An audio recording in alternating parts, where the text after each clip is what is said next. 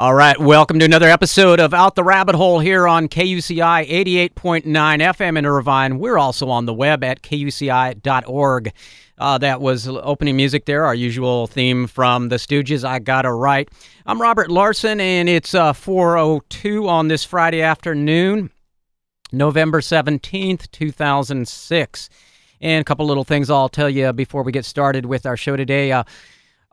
Yes, of course, the opinions expressed on this program are not necessarily those of the KUCI staff or management or the UC Board of Regents. And also, if you want to give me any feedback or make any suggestions, you can email me at rglarson@kuci.org, or you can hit me up on MySpace. That's myspace.com/outtherabithole. So, what do we got going today?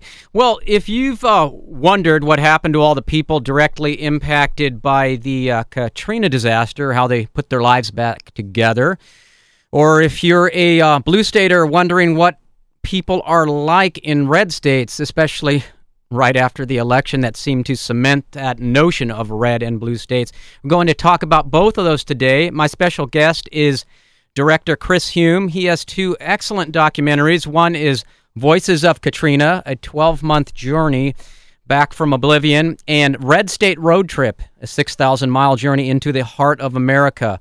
And Voices of Katrina is the more recent film, so we'll discuss that first. Chris Hume, we got you on board? Yes. Hello. Yeah, hear you just fine. How are you doing today, Chris? I'm doing great. How are you? Okay, yes. Great movies. I enjoyed watching both of them. The Voices of Katrina, with a little more of a sober kind of thing, and the Red State Road Trip actually had a lot of humor in it, but both really good movies. Let's first talk about the Voices of Katrina, but before we get into that, let's a little about your background, how you got started doing documentary films. Sure. I guess it goes back to college when I majored in cinema. And I kind of got into documentary filmmaking then when I decided to do a little piece on the shopping mall near our school, and it sort of became a satirical documentary. And shoot and run productions is what I name all my films, because they all sort of involved a little bit of kind of not going with the grain, not asking permission, just getting in and getting the shot, getting out. And, I like that. But it's been a long time since then, and I've done a number of films. These last two are just over the last couple of years, the ones that you just mentioned. Yeah, so let's talk about the Voices of Katrina story, and your how did that your artistic spirit get moved to want to tell that story? Well, it's funny. These ideas more like they find me more than I find them. Shortly after the storm hit and all the news clips are coming in, and these quick in and out journalistic pods, but nothing seemed to have any long-standing depth to them. It occurred to me that it might be really worthwhile to meet several families that have been horribly affected by this storm, and stick with them for a whole year and watch their lives, and really sort of do it like a diary, 1 month at a time. And so I embarked on that really right in the aftermath of the storm. And I stuck with them right until the anniversary, this last August 29th. And so the film encompasses that whole year. Yeah, it was quite something seeing those stories, and you have a variety of characters and a variety of situations, and each one unique. And, in the immediate aftermath of Katrina, we all saw all those images on TV and the flooding, and it seems that many of us, kind of maybe moved on after that. And however, the images after the floodwater subsided are in some ways more devastating. And you capture some of those in the movies. And what did that feel like to actually be there? Was it hard to take that reality in of the? Well, yeah. I mean, in a way, it totally. It doesn't compare to just seeing it on the internet or on TV, like being there, especially the first time when we snuck in, because the first time we went in, we had to sneak around all the National Guard checkpoints that they put up around the city. And when we finally got in and could see for ourselves, it was like the ultimate movie disaster set, bigger than anything you could ever actually see in Hollywood. And the smell was overpowering. So that was before the first time we went in. It was just getting the footage. Later on, when we went back with families who had who were lost their homes and such of these areas of the city, it became all the more intimate because now there were people connected to it. Yeah, I have to get back. You talked about the smells. What were those smells like there that when you were there and that after the floodwater subsided? You couldn't really call it anything more than a combination of rotten eggs, sewage, possibly dead people. It was just this sulfurous, putrid odor that it just overpowered everything. And then in the months that I would keep going back, because I went back, every month or so, it subsided, of course, just as nature takes does its thing. And finally, by December, it was pretty much gone. Just everything had sort of dried up. And but it was the first month was pretty overpowering. Yeah, and the I know that smell. I've been in situations like that, but not in the enormous magnitude of what you're talking about there. But then after after the smells kind of went away, you said nature kind of did its thing, and there's still this it looks like miles of flattened areas or just areas filled with debris that used to be dwelling places and businesses. Yeah. And it's really, just watching it in your movie is hard to take in, and I can just only imagine what it was like to actually be there in person. What was really kind of hard to grasp was that it didn't grow back. A lot of these areas have just, and you start thinking these areas, after a year, they're still ghost towns. And you start thinking, was this incompetence or was this intention? Because they haven't turned the power on in certain areas, which is, drives down the incentive for people who want to go back. And people in the film who I interviewed, they wanted to move back, but they can't because the city hasn't turned the power on. And in other areas, they've put up fences around certain public housing units where people want to move back, but they've locked them out of their own homes. And so that's almost an intention. Yeah, the movie is not there's not a lot of this thing going on of addressing blame, but there is some of that there, and there is this question that some of the characters, people you interview in the movie, they do say that they feel like, they just wanted to get all the poor people out of here, and now they can rebuild and put in what would be more profitable. You hear that a bit. Yeah, I mean, without going into strict pointing fingers, it comes up just organically in the film that there are certain forces, nefarious, if you will, that are definitely behind it in the sense of seeing profit, venture at the expense of the people who live there, who've lived there for 100 years, and who don't want to move out. That's for sure. Yeah, you do pick that up, and I want to talk a little bit about some of the characters now in the movie. I think most of us never seem to tire, of stories of hope and human perseverance, and you definitely capture that in the movie with some really remarkable examples of it. And they had, they all had kind of like different paths, but I really liked the juxtaposition of the former Black Panther and then the white mayor of the small Mississippi town. And on one level, they seemed like totally different people, but yet there was this underlying feeling, I think, with both of them of just persevering and having hope for a better future. Can you talk a little bit about that? Yeah, it was just really interesting to come across people as I was sort of picking out who would seem to be the best people, would make, the best stories. It really seemed that if to follow people from very differing and very diverse communities across racial and across economic lines, and what really made this a satisfying venture for me was to see how everyone was in the same boat together, white and black. You really did see sort of a harmony there. It cut through the racial divide, especially when you mentioned Malik, who is a former Black Panther, who basically is a community leader down in New Orleans, who, in effect, grew up in a community that was militant, really stood up, for black power, and saw the white man as the oppressor. And he's really kind of matured in his age now to see that all races kind of came together to help out the city of New Orleans. we're not talking about the government here. Right, We're talking about just the volunteers that poured into the city to help rebuild the black neighborhoods, cut across all racial economic lines. And so that was the Black Panther's story, because, you know, he really sort of overcame his prejudices. And then on the other side of the state line in Mississippi, where everything was white, and, you know, there's more affluence, is the town of Waveland, where you're talking about Mayor Longo. Yeah. You saw in his face and in his eyes the same kind of struggle, left behind. And that was what was such a stunning bit of irony, was that it really didn't seem like, oh, here's a situation where the white man is getting all the funding and the black man isn't. It just everyone got screwed. Of course, you know, we're not talking about maybe there are the few that were able to get away in their yachts, but that's like 5%. This you could see a commonality between the two.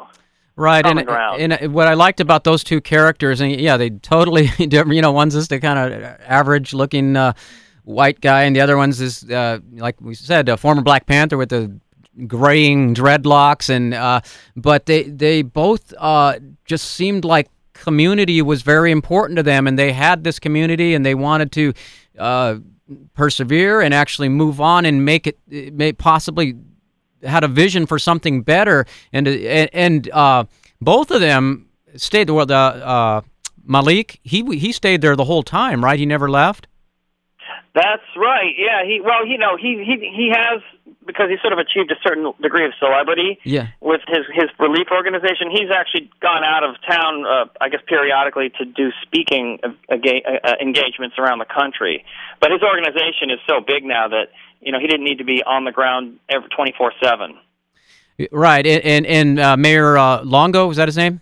Yeah. Yeah, he you show in the immediate aftermath where there's flooding, and has a cot somewhere, and he's trying to sort of do what he can still do as mayor, and yeah, it was that was remarkable. I mean, here's a guy, the mayor of a town, the most highly elected official in this what was once a very affluent little town. The town is gone, and his office is in the sewage treatment plant, the only building that didn't get wiped out in the town because it was brick and because it was 3 miles inland. And his office was basically his cot and a desk, and that was it.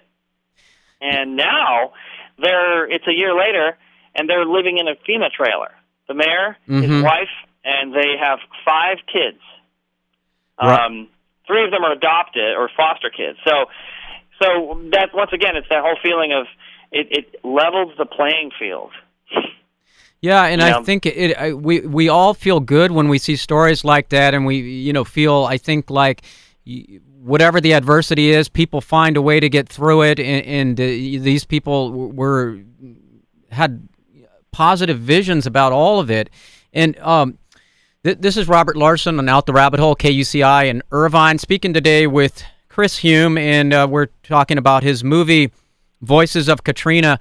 And Chris, there's something I wanted to ask you about, and this wasn't in the movie at all, but I just wanted to see if you heard anything about this.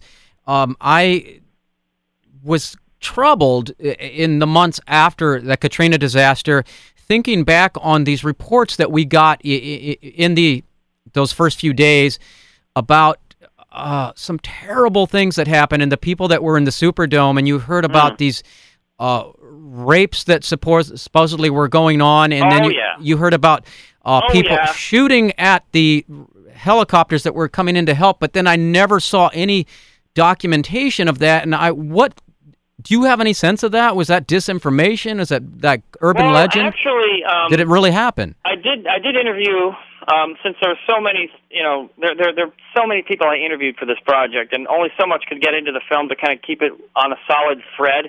I did interview a woman who was a New Orleans police officer who was in the Superdome at the time. She said there was no rape. There was an attempted aggravated assault in the dome, but no rape actually occurred. No, there weren't murders. People died, but I think there was a lot. And she was there on the site. She said there were suicides. People that happened, but rape was one of these things that got blew out of proportion. Yeah, I was just really troubled by that, and it seemed weird. And so you just feel like it's a rumor that started somehow, or did somebody purposely? Well, I think that there were rumors on all sides. Yeah, but I mean, just when I spoke to this woman who was a cop who was in the dome at the time, and she told me that's as close as you can get to the event. Mm-hmm. I mean, and she had no agenda to try to talk it up or talk it down. So that was for sure. I mean, it seemed like the worst thing that happened were people that some people were hanging themselves and jumping off of the balconies. That did happen. So okay, and and the how about the shooting that the helicopters coming in to help? Did you know anything about that? Oh, people shooting at the helicopters? Yeah, not really. I mean, there's a lot of conjecture about that, theories about that. I can't really say. Okay. There was one kind of odd thing in your movie. These Scientology people, what were they offering? The Scientologists. Well, we were at the one that was very early on in the film, actually, when the storm, right in the aftermath, when there were still huge shelters and sports arenas around the country, and one of them, this was in Baton Rouge. It was sort of a smaller version of the Superdome, and we were there. Just getting interviews with people that were sleeping on cots in the shelter, and we noticed a Scientology tent up, and we figured we'd get an interview with him. And straightforward, just, what are you doing here? And the guy simply said to me, we are here to provide sessions, Dianetics sessions. And then he immediately launched into a pitch, like, have you heard of Dianetics? Which kind of shocked me, because I thought, wait, what about food and water and everything? I mean, if their first agenda is to go down there and try to convert people when they're at their weakest, at their lowest, that really was that's kind of low. It seemed just really weird. I mean, yeah, low on the one hand, on the other hand, just kind of like stupid. If you're wanting to convert people to your belief system, it seems like you want to kind of give them some help for actual physical. Well, I'm sure that they're down there. They were down there providing water and some form of help, but behind it lay an agenda, which was very obvious, and that's actually very different from what most of the groups that came down there. There were lots of religious groups, churches. The Amish came down there to help rebuild, and the general unspoken rule was don't proselytize. Don't try to push your agenda. Just help. And most people just left their agendas at the door, and they'd go in and build houses. Right. That was amazing watching the Amish people doing their work there. And I mean, and I think there is this underlying thing of people coming together, and it's really powerful. And you see, like, where are these Amish people coming from? And I'm sure some of these people knew nothing about Amish and saw them and thought they maybe looked a little odd, but like, wow, they know how to build houses. It was really fantastic to come across them, because I guess they have a reputation for just being able to put anything up and do it better and faster than anyone else. They're just really, and they do it with 19th century carpentry skills. So they came down there from Pennsylvania, from Amish country, and they were down in Mississippi, just putting up houses one after another with just and they were all in traditional garb. The women were in their long dresses with their head scarves, and they were all speaking in German to each other. Yeah, you got it's all in the movie there, and the guys with the Abe Lincoln beards, and yeah, it was amazing. I mean, when I found them, we immediately just joined in with them and got them to interviews with them and filmed them. It reminded me, if you remember the movie Witness, when they put up the barn, that great scene in that movie with Harrison Ford, just the solidarity, and that was what most of the groups were like down there. There was just a sense of no proselytizing. Let's just all help out. Scientologist was an exception. Well, so and then it was great to also see some of the people who relocated and went to where was it? South Dakota was the one? North Dakota. North Dakota, yeah, and about as far as you can get from the hot New Orleans climate. And to see their sort of reactions to it, and I mean, this is a totally different world, but yet they also felt like people there were accepting, and the family that also, the Mayor Longo's family, went to, where's it, Maine? Yeah, they went to Maine to escape the swamping, flooding, disease-ridden wreckage of their town. Yeah. Just and then some of the people came out to California, and I really liked this. There were some of these guys that had never been to California, had thought about it and dreamed about it, and you capture some of their comments, and it was like this thing of some of them were glad to be out of New Orleans, and it was like they were forced to start over, and it reminded me of say, like a guy whose wife leaves him, and it's just like this terrible tragedy, and then he realizes a little bit later, that's the best thing that ever happened to me. I'm starting over something now that I should have been doing all along. And that was certainly a point of view that you didn't hear a lot about throughout the year, where some people were just like, you know what? One guy even said, this sounds ironic, but it was a blessing and a curse at the same time, and if this hadn't happened, my life couldn't have started over, and I'm glad it happened. And one of the best lines in the movie, I thought, was this one guy at California basically said, it took something like a hurricane to bring the sympathy out from people around America. They wouldn't have cared otherwise about the problems that were already going on down there. But it took something like this for people to help. Yeah, that was a good line. And, I did want to ask you about the Confederate flags. A couple of scenes, you see a lot of those, and those of us here live here in California, Confederate flags is not something you see very often. And what's the deal with that? I mean, I didn't catch people who had that having any sort of a feel of being overtly racist or anything like that. It's Mississippi, just 30 miles east of New Orleans. That's just the way it is. I mean, racism probably, it exists just beneath the surface there, like it probably does everywhere. But you saw, that was at the Mardi Gras, because I know along as I was making this film, I covered the Mardi Gras, and that was where you saw a lot of the Confederate flags. It just seems to be like it was more like a decorative cultural heritage thing. I mean, the symbol of the Confederate flag doesn't necessarily, if you carry it, especially at a parade, doesn't mean I am a member of the Klan or something.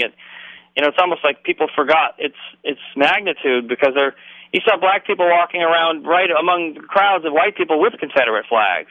Okay. Strange kind of mix. Yeah, but do you ever see a black person with a Confederate flag? I mean, that is... not holding one, but definitely not objecting to the presence of them either. And as everybody was marching in the Mardi Gras parade, I was wondering, should I mention the website for this film? Yes, go right ahead. Because people might be interested in seeing the trailer as well. It's Voices of Katrina, all one word, .net. Voicesofkatrina.net. Okay, and we'll make sure we give that out again before the show's up. Yeah. And do you have any other information you want to give out? Contact information? Regarding this film? Or you are shooting... that website pretty much takes you there, because you can see the trailer, you can buy the DVD, you can email me with questions. It's all there. We got names of the different organizations that we came across, and also part of the proceeds for this from selling the DVD, we're going to be giving to Common Ground Collective, which is the operation in New Orleans run by the former Black Panther. So they're always needing help and money to keep the rebuilding is going to take years. Yeah. And what I wanted to ask you about was the issue with the insurance companies, and that a few people bring that up in the movie, and there. Oh yeah, a lot of bitterness and this feeling that the insurance companies are trying to get away with paying as little as possible, and from a business standpoint, you can sort of understand that, but at the same time, it seemed like it was kind of the ethics of it was a little questionable. Can you talk a little about some of the people's thoughts on that?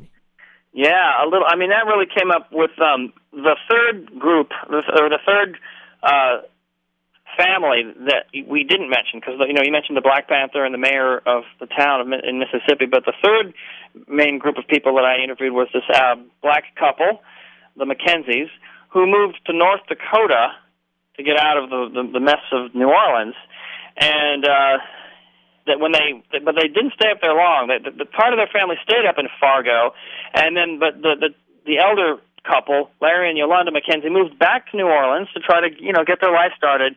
Their house was wiped out in the lower Ninth Ward with the entire neighborhood, and State Farm basically screwed them over.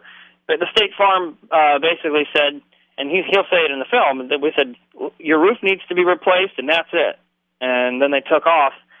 leaving them with an entire house that needed to be replaced.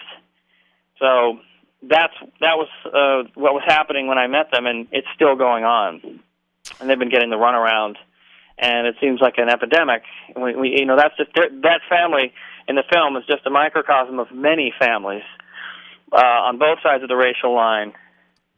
Right, and it's like the film is not overtly political, but there are these things there of real questions about the insurance companies and their ethics, and there also is sure, people do point some blame at the Bush administration, which many of us are. Right, the film isn't overtly political, but when an issue like this, like Katrina, comes up, you don't have to be overtly political. It comes up inevitably. I mean, it's just when you interview these people, it just comes out organically that the government failed, the insurance companies have been running for cover, and you don't need to hammer someone over the head with this is political. It's just out there in the open.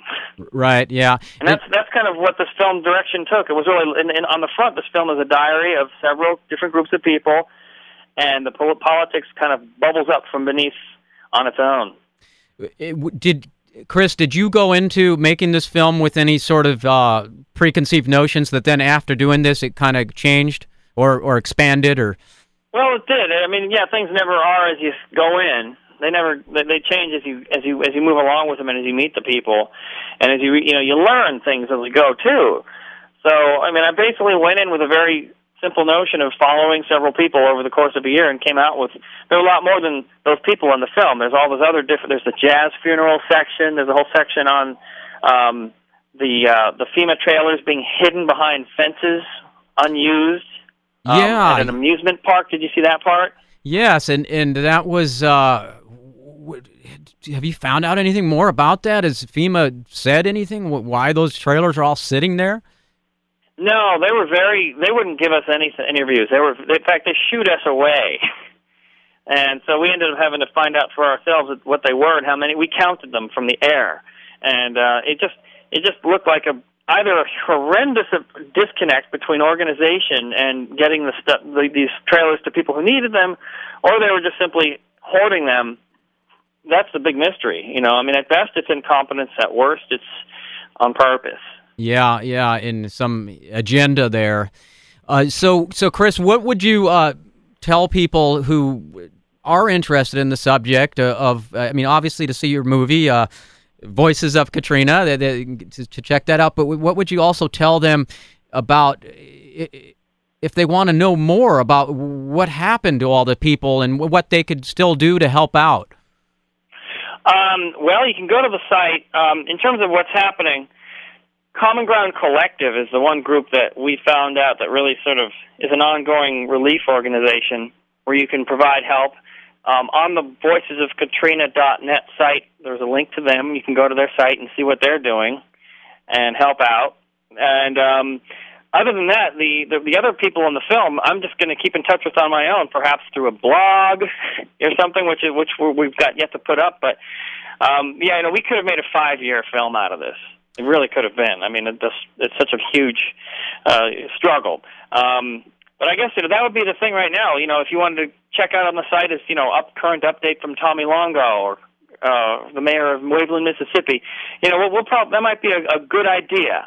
But the site is up now, and we're going to add things to it like that, so you can stay updated. So if anybody out there is interested in seeing the film and keeping updated on these people's lives, it'd be very interesting because it's an ongoing thing. It's by no means over. Okay, and your web address again?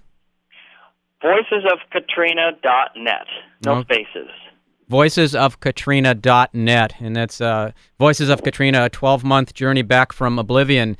Chris Hume, director, our guest today. So, Chris, do you feel we just had this election and we now have Democrats in control of Congress where most of us are feeling like, well, there's going to be some oversight now that wasn't there before. Do you think some things are going to come out in regard to how the government reacted to the Katrina?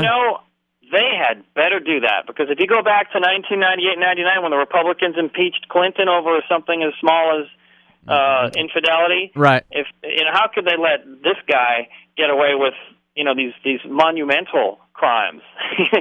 I have my opinions, but I mean it's just plain math. If you look at it, if one guy goes down because of some private affair, they've got to hold accountable Bush for these things. And it shouldn't be a witch hunt. It shouldn't be a high profile vilification, which is going to obviously might drive people to sympathize with him. But I don't know. I think enough has happened. But they've got to definitely not just let it sweep it under the rug. That would be the worst thing they could do. It's got to be done, but it's got to be done with an air of civility and an air of authority, without it being a witch hunt. Even though there are plenty of witches out there. Well, I agree with you, and you just got to start with some basic investigations, and you go where those lead you. And I sure. think it would be a crime to not do it. They would, you know what I mean? If you read the papers every day, this everything going on in Iraq and all the other things, from environmental oversights and neglect. The Judiciary Committee certainly has to take into hand all the subpoenas that would be handed down. Otherwise, the Democrats are going to earn their reputation as being spineless if they do nothing. Yeah. So spineless or being a rubber stamp Congress, right. I don't know what's worse. They got to make sure they walk the balance to not look spineless, but also not look vindictive. And if they can carry that off, then they deserve the elections that they just earned. Right. So now that we're talking a little bit more politically, let's move into talking about your earlier movie, which is a little more political, but Red State Road Trip, which was a really fun movie to watch. And so you did that in conjunction with truthout.org, a website where I found a lot of good information over the last couple of years. What's your relationship with Truthout?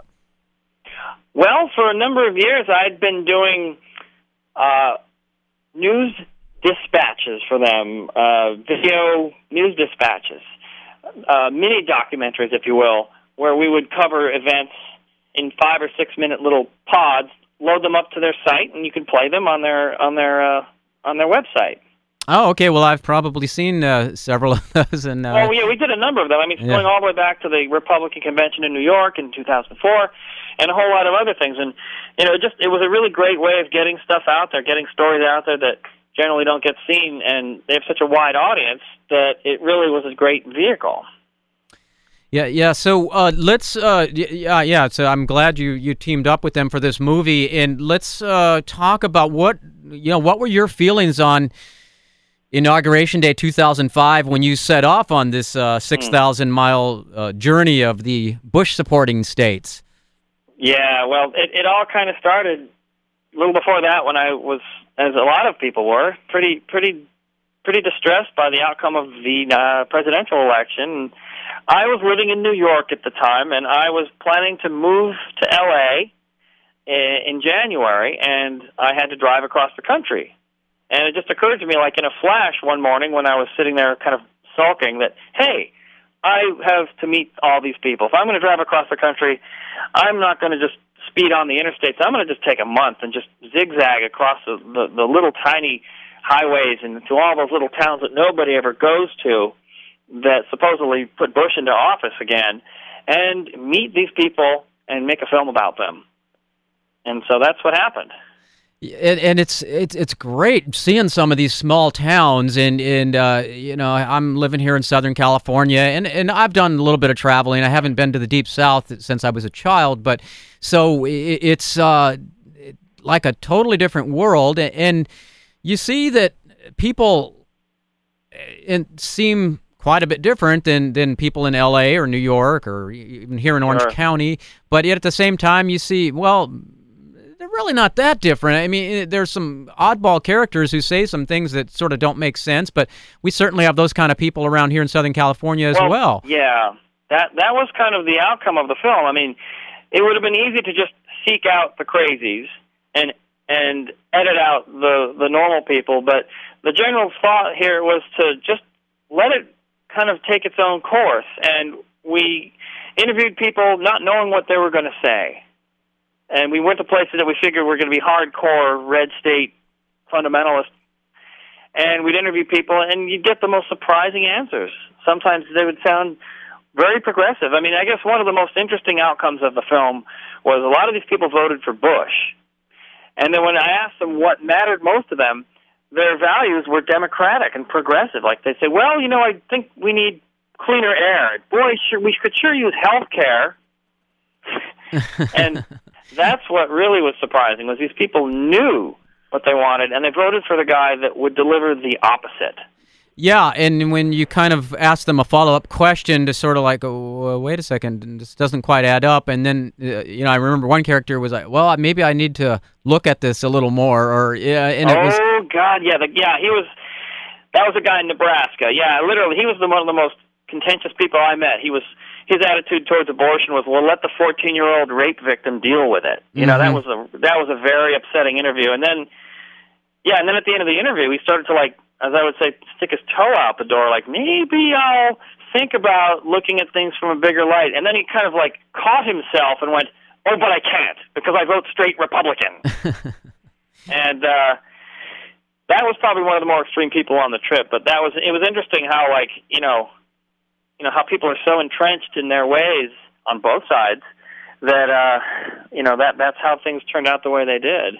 Yeah, it was a couple of people that said, they voted for Bush, but then they really couldn't give an answer why. Some of them, it was kind of like, well, I don't really know who the other guy is, or something like that. Well, yeah, and I guess on that front, you could blame the Democrats for not even bothering to go into certain states and making any type of profile. There were some parts of Mississippi where they just didn't even know who John Kerry was. They would just call him, well, I don't know who the other guy was, so I voted for Bush. Yeah, and you're right. right. There were some places where they didn't even know who Bush was. Yeah, and it really, there's some great comical moments, and in a certain sense it's sad, of course, because we have a democracy and it's supposed to be a participatory thing, and it's kind of hard for it to work when people are so uninformed, and I I'm sure you could have gone to blue states and found people just equally as uninformed. That's true, yeah. But what I found interesting, and this sort of came out, and even in the reddest areas, I mean, and if you look at even the way people voted and the numbers, and in the states where Bush won with the largest margin in 2004, it was still like, 25% people vote against him. So, I mean, that's, 25 out of 100 people that don't feel that way. So there's this thing of, we say red and blue states, but really all the states are purple, and they're just varying shades. Yeah, that's the outcome of this film, was because I start at the beginning of the film. I'm sort of standing at the state line of Virginia, kind of like Rod Serling as we're entering the Twilight Zone, and I'm like sort of like, behind me lies an endless field of red. The beginning of the film makes it feel like we're about to enter some other world, and I'm going to take you on this journey into this disturbing place. And then, an hour later, we've come out the other side at the California state line. Not giving away the ending here, because there's so much along the way that is crazy and funny and surprising and all those things. But at the very end, I'm standing at the California state line, 6,000 miles later, because we drove in so many zigzags. And I'm like, this whole red and blue thing, it doesn't really exist. It's kind of a myth, kind of a legend. And that was the surprise. Like you said, you could go to the blue states and probably meet a lot of fundamentalist, Christian, militant types, and go into the red states and you can meet a lot of people who want clean air and want tolerance for all. So it's very much I think it's a hyped up legend, because it's a lot more convenient for the media to like. It creates a sense of it makes a better story, this divided world, divided country. Oh yeah, people like us versus them, and they're it's sexier, but in the end, it's not quite as clean as that, and that's what we did. We dug up more by accident, just because we were expecting to just be getting down and dirty with a bunch of freaks. And what, did you ever get anybody? Who's this Yankee liberal coming down here? Any reactions like that? Yeah, there was a little of that off camera. That. I mean, I presented myself pretty impartially, but I do kind of come across as the, a liberal, and I'll make no bones about it. But people were not hostile, but those that were very, very different from me. And I mean, for sure, when you see this film, you'll see some pretty crazy points of view and some pretty upsetting points of view. Yeah. They were friendly about it at the same time. They were, they would say things that were like you'd scratch your, my God, did they actually say that? But they were friendly. They were civil. Yeah. This is Out the Rabbit Hole on KUCI in Irvine. I'm Robert Larson, speaking today with Chris Hume, and he's a movie director, made some excellent documentaries, and we're talking today about his film called Red State Road Trip and also Voices of Katrina, which we were talking about in the first half of the show. And Chris, your website again? Oh, this is redstateroadtrip.com. Oh, yeah. So you have a different one for each film. redstateroadtrip.com, and the other one for the Voices of Katrina is... Yeah, the other one is voicesofkatrina.net. They are interlinked. You go to one, you can click to go to the other. But Red State Road Trip, which we've been talking about, it's just simply redstateroadtrip.com, no spaces. And you can see the trailer, you can buy the DVD, and you can also take a little slideshow trip across the country with still photos and all that. And I think these movies definitely make a good pair. And there's this with the Voices of Katrina movie. You're going down there into the South, Red State area, but then you see all of these people from the North coming down and helping out, and then you see people being displaced and having to go to northern states, and there's this real kind of coming together, and then in the Red State Road Trip, where it's more of like, okay, now this is more, we're going to see a movie of how people are different in red states and blue states, but again, as we said, there is some of that, but you also see that there are the shades of purple everywhere, and that I think they really go together. When you were making the second one, Voices of Katrina, were you thinking along those lines? Well, I'd say it was probably much more intimate on Voices of Katrina. Whereas Red State Road Trip, you never meet the same people again. You go into a diner in Iowa, and then you're off to the next place. You never meet them again. Voices of Katrina, the general feeling was we're going to see these people again every month, and we're going to revisit them. So it was a much different feeling. Mm-hmm. You'd hear their opinions, but you'd get to know them over the course of the movie. Whereas Red State Road Trip, it was much more vignettes, short, quick, in and outs. Well, yeah, exactly. But I meant more of the idea of like let's get behind this whole simplicity of red state and blue state, and I think you saw that even in the Voices of Katrina movie, and that's wasn't what it was. Well, the sense of solidarity and like divides being broken down. Yeah, I think you saw that. I think in Voices of Katrina, it's more like if you take the government and all the establishment away, where a lot of the injustices occurred, the people below the radar were working together, and the divides were coming down between previously groups that would have probably had nothing to do with each other, suddenly working together. Mm-hmm. Below the radar, below the high-profile government level, that's where all the good was happening. And you can see that. Definitely. One of the most interesting characters in your Red State Road Trip was the old guy in Kansas. Oh, well, yeah. Yeah, he sort of became the de facto star of Red State Road Trip. That was just one of those things. I don't know. Should we give that away? Well, yeah. Let's save that. Tell people to go out and check out Red State Road Trip. But yeah, this guy is. Let's put it this way: we can't repeat a lot of what he said over the air because. But you also the basic thing about the guy in Western Kansas was you can't judge a package by its wrapping. There's a book out called "What's the Matter with Kansas?" Yeah, and it's been you may have heard of it, but it basically denotes that Kansas is sort of the barometer for the rest of the country, and how everything has just gone so far to the right that it seems irreparable. And in the book, I was reading the book before I left on this trip. I was just doing some research. The book mentioned a particular man in the western prairies of Kansas who puts all this artwork up on the side of the highway that is just another example of crazy right-wing insanity. And if you want to, see an example of how bad Kansas has become, go check out this man's art. And so we decided to go meet him. Apparently the author of this book, no discredit to him because the book is great, except he never met the guy, apparently, because he just judged him by his artwork. Well, we went into his crazy little forge. It was like something out of Lord of the Rings. You know, this guy, his nose is all like covered with soot, and he's wearing these big overalls, and he's literally throwing tires into this furnace to heat up the metal that he forges. Yeah. And as soon as we put a microphone in front of him, the first he goes into a string of curses, and it's all about Bush.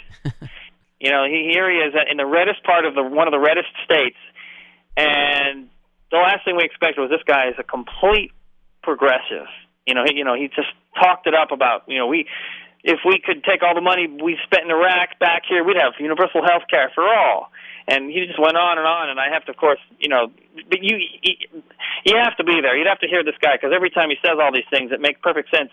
Every other word is a swear word. And he's like a 70-year-old man, too. Just an old crotchety guy, just one of those characters that if you were writing a dramatic piece, you would love to be able to write a character like that. And this is a real-life guy.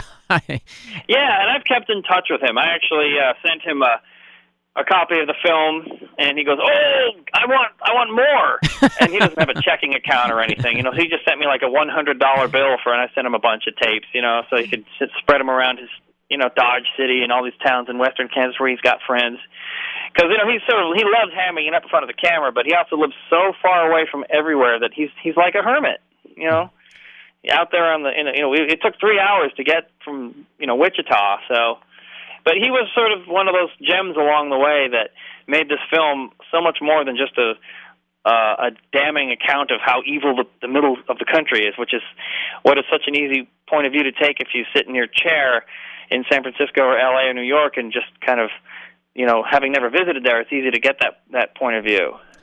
Yes, and that character, though, check out the movie Red State Road Trip. Just for him alone, it's worth seeing it. Well, yeah, redstateroadtrip.com is the way to go if you want to, get a sense of what this is like. Yeah, so it's this thing of right. I mean, I've lived here in Southern California my whole life, and I certainly have preconceived notions of what people like are in those states, and you find some truth in that, but you definitely find these exceptions, and I think people are doing themselves a disservice if they do make that sort of stereotype that everybody in the states is a certain way, and even the people. What's that? Oh, it was very. Oh, go on. Yeah, and even the people who do fit the stereotype, you'd never. Most of them, you felt like if you really had time to sit and talk with this person and could show them a lot of information, you could actually get them to sort of change their mind. I say most, not all of them. Probably. I mean, because the general feeling I came away with after driving across the country, even in early 2005 in the spring, when Bush was still pretty popular, was that his support, as widespread as it was skin deep. Mm-hmm. So it didn't take much, and I would think of doing another one. I've actually had people email, who've ordered the DVD, they've seen it, and I've gotten emails back saying, "Why don't you do a sequel now that the pendulum is swung and the war has turned so sour?" And I thought it's an idea that's I've entertained. Yeah, and it's one other character that we'll sort of titillate people with is the woman. In the sex shop. And what state was that in? That was in Alabama. Yeah. Huntsville, Alabama. So, yes. Right. In a certain sense, one of the most repressive states and, has a lot of laws on the books against a lot of different kinds of sexual activity and that sort of thing. And so she's working at this sex shop that's just like a sex shop that you'd see here with all the toys and everything. And mm-hmm. But she had some, really interesting thoughts and comments about things. And, you want to say anything about her real quick? Well, yeah, basically, Alabama, it's been a constant battle, but the state legislature there has been trying to pass a law to outlaw the sale and use of sex toys, making it a crime to have a dildo. And so we were passing through there, and we've been checking out the news about this, and we figured, let's go to a sex shop as we're in Alabama and interview the, one of the only ones that exists. Well, pretty much was the only one. And she was just so, level-headed about it, very, very Bible Belt oriented, but, the whole area. And she was just so straightforward. She goes, look, a lot of these people who are condemning this and probably voting against it probably have one themselves. And they should focus on things, more important things like education. It's just so obvious that priorities, and that was sort of a real indicator of the whole country that people have been, I call them the almost intangible issues, things that will never even touch them, like gay marriage or having a dildo in your house or a woman choosing to have an abortion. 98% of the time these things won't even touch the people who vote against them, but they're just so it's repeated over and over again on the talk radio and pundits and the preachers that they take these issues and raise them above the issues that matter and make them. But so the woman in the sex shop in Alabama was just a very interesting example of this sort of puritanical wave that sort of is sort of they haven't won, but they're fighting it, and it's one of those things. The law hasn't been passed, but because they're always suing and appealing, and it's not just Alabama; it's Texas and Georgia as well. And did you? This comes up a bit in the movie of churches and people. It seems like the church is like just a really big influence in people's lives and how they think politically and otherwise, more so than it is here, say, in California. Well, yeah, that's true. That's across a lot of places. Because the churches are also mouthpieces for politics, and it becomes a sort of a place where they can preach who to vote for and what to vote for, even if it's not direct. It's definitely sort of a passive aggressive way of getting people to vote, and that was something we came across. And we visited a couple of big Baptist church services on the Red State road trip. And that's where we got some of the more disturbing interviews. Yeah, shall we say. Right. And I think it probably in the place where you saw the sex shop, probably within not too far from there probably were a lot of churches. Do you recall? In Alabama? Yeah. Yeah, there were. In fact, we were literally just coming from Tennessee earlier that day where we were in one. So we that very day we had been in Knoxville. So I remember very well, how you sense it permeates the environment, and you see churches dotting the landscape everywhere. It's very, and in the radio, when you turn the radio on in those places, it's hyper religious. There's, I would venture to say that even though the Democrats have taken back Congress, the religious fundamentalists, that doesn't mean that they've gone away. In fact, it would be a cautionary tale to not be complacent and think, everything's fine, let's relax now. It's always got to just keep you aware of the fact that there's an agenda out there. So, but we saw plenty of that, so it's still out there. Yeah. Well, it's politically kind of going ahead. I noticed in the 2006 elections we just had that the evangelical Christians, their numbers of voting for Democrats went up considerably compared to the 2004 election, and I think some people are saying that they were a little bit turned off by some of these sex scandals that have come out that have been kind of tied to the Republicans. Yeah, that's true. I mean, they say that a lot of in some of the red states, a number of the Democrats that won seats were very conservative Democrats. It's not like suddenly this type of ultra-leftism has swept the country. Right. And just a lot of Democrats that did win were very centrist. And, of course, the Republicans lost because they're just such hypocrites. I mean, you got the head of the evangelical church in Colorado who preaches against gays and drugs. And it was that guy, Haggart. He ends up, having a male prostitute. He's snorting crystal meth. So that was a big come down for the faithful, I would think. Right. So things maybe are changing. What do you? We got to wrap up here, but maybe a closing comment of where you think that whole dynamic of what you pulled out of your Red State road trip of where we're maybe moving. Is it changing, or is it that your thoughts? Just personally, it was a real catharsis for me. I remember before I started the trip, I was very bitter and cynical, and when I came out the other side of the trip, I felt like. Still very cautious and wary of where the country was at the time, but I coming out the other side of the Red State road trip, I felt hopeful, and I feel like that's the way the country is now. It's definitely the pendulum is swinging, and it's just a matter of not being too vindictive, but also not being too complacent either. Now that the majority has fallen to Democrats' hands. So, I mean, the notion of going across the country, I would advise everybody to do it if they could. Yeah. Meet people, just because it's something that so few people get a chance to do. To find out what this country is really like, because it's easy to just look at your internet news and sit in your armchair and make your judgments from your armchair. Right. That's what I used to do, that. Yell at my screen and all that. So that's what this film is like. And so, if you're interested in checking it out, it'll kind of give you a little bit of a window into that. Okay, Red State Road Trip. Yeah, so give out those web addresses again, Chris, for that one. This is redstateroadtrip.com. Okay, and the film we were talking about, your later movie that we talked about earlier in the show. The other one, voicesofkatrina.net. All right. And Okay, well, real quick, anything else you wanted to say? I think we've wrapped it up. I think we said it all. I think we have. Well, thanks. 2 excellent pieces of work. Really great having you on the show today, Chris Hume. Well, thank you, Robert. Thank you very much. You're welcome. Take care.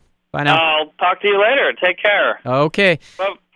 Bye-bye. That's Chris Hume, and yes, 2 excellent movies, Red State Road Trip, a 6,000-mile journey into the heart of America, and we talked earlier in the show about his other one, the more recent film, Voices of Katrina, a 12-month journey back from oblivion.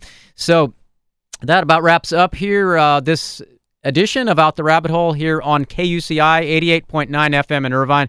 We're also on the web at kuci.org. I'm Robert Larson, and you can give me some feedback at rglarson@kuci.org or on MySpace. That's myspace.com/outtherabbithole. Gonna be turning it over right now to Will Bruzzo with his show, The Aggressive Moderate, and I'll be back with you next week.